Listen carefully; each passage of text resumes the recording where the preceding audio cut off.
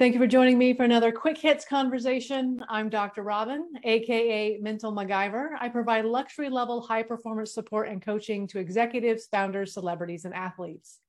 With me today, I have Judy Musa. She's the founder and managing partner at Mojo Collaborative Communications, where she does strategic communications, is a storyteller, a content creator, and a social connector. I have Dr. Bob Choate.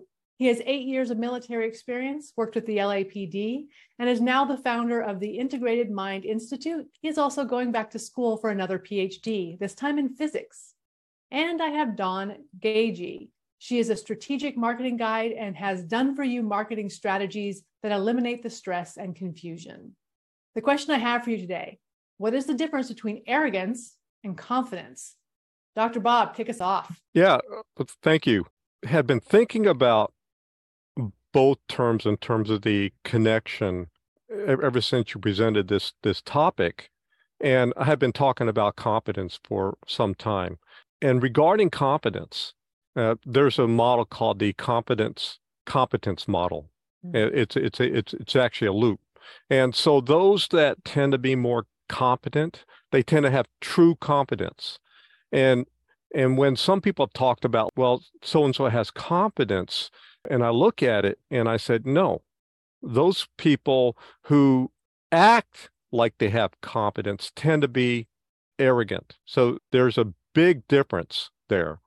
So competence, true competence comes from one's own abilities that they develop. They tend to have an internal locus of control, and they know what they're talking about. Whereas a person who's arrogant, they don't have any of that. They tend to be very boastful quite a bit, and they're really not self-aware. I've noticed that quite a bit. And we see this especially in the area of politics and so forth, and we see it with people that are know-it-alls. Dawn, would you like to go next? Sure. I was thinking about this as well. I was thinking about how I would simplify the way I delineate and see and experience these two different states of mind. I see confidence as quiet and arrogance as loud. I feel as though when you enter a room and you have a group of people, for example, I'm very much like an empath. I feel like I feel people's energy. I'm very aware of others. And that's part of my experience as a photographer. You kind of have to be very mindful about who's in the room and who is your audience per se. And I feel like when I enter a room, I can definitely delineate between those two types of states of mind and whatever people are in the room. And confidence just feels very quiet. They tend to be the people listening. And then when they have something to say, it's so meaningful and grounded. It feels truthful. And then with the arrogant person, it's like they just don't stop talking. They seem to move a lot. They don't make good eye contact. There's a lot of body language, I think, attributed to these two states of mind when you encounter somebody. But yeah, confidence, quiet, arrogance, loud. Judy. So yeah, as you're talking about this, both of you actually, arrogance for me, when you're loud and boastful, is because you're very insecure. So you have to say things that even though you're not really competent. So it really fits what Dr. Bob was saying about competence, that piece of it. I realized when you first posed this question, I thought, wow, that's just like in the Polar Express movie with the little boy, the one boy that's the arrogant one throughout the whole thing. He's the know-it-all.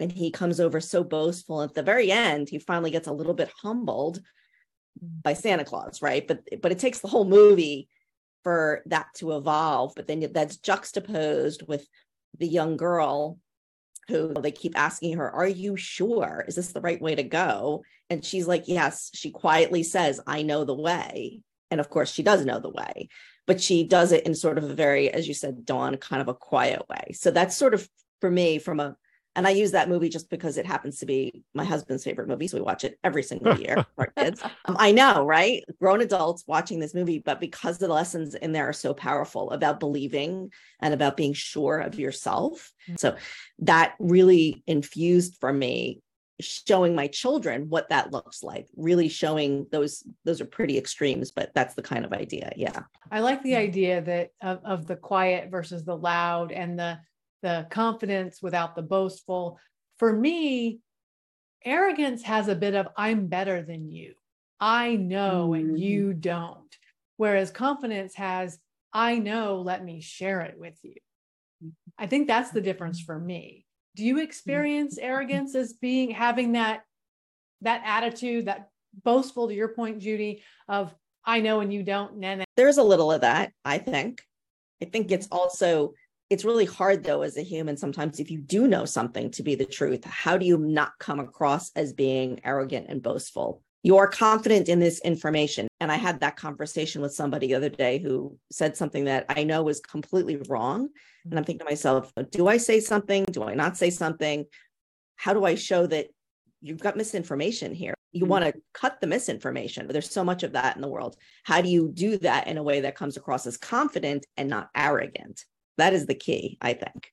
Let's talk about that. How do you do that? In terms of that, we have to, number one, understand ourselves before we even say the first word. And if we come across somebody that has misinformation, we have to start from our own sense of self, our self-awareness, and even understanding our own biases. Because a lot of times we will spurt out stuff, and yet we will say it not understanding who we are. If we do that and we don't even understand the other person and their perspective beforehand, we will come across as that arrogant a-hole. We need to go in and understand the other person's perspective by asking them questions. Questions are very, very important. Once we do that and we start understanding them, then we can utilize from their position, we start talking, and then we draw them in towards what we're saying. But we need to start from their model of the world. Dawn, what's your experience? How do you come across confident but not arrogant? I think it's to lean in with curiosity, kind of what I was saying. If you're in the room, I would love to share with you what I might have to contribute to the conversation, or how can we talk about this in the place of curiosity. It goes to kind of Bob. I like to ask a lot of questions to kind of gauge the audience. I think it's so important to know like who you're talking to, but also what state of mind you're talking to. And I think a little bit too, to Dr. Robin, about our better conversations course, like that was what we were all doing, you know, with learning to like lean into the curiosity about what is the other person desiring to know? How do they want to engage? Do they want to engage? So once I understand, again, from that self-awareness perspective, like what's meaningful to this other person that I'm about to engage with, lean in with curiosity, ask some questions, and then demonstrate knowledge in I'll call it a conservative way. And I also want to borrow some concepts too from like Chris Voss, who is a former FBI hostage negotiator. I've learned a lot from him and how to go into these like harder conversations, some of these challenging conversations, like obviously a hostage situation, but read the audience and then kind of share. And I tend to be very curious, and I like to lean in, and I use a lot of facial expressions that de-escalate situations. Good. So that's how I demonstrate it.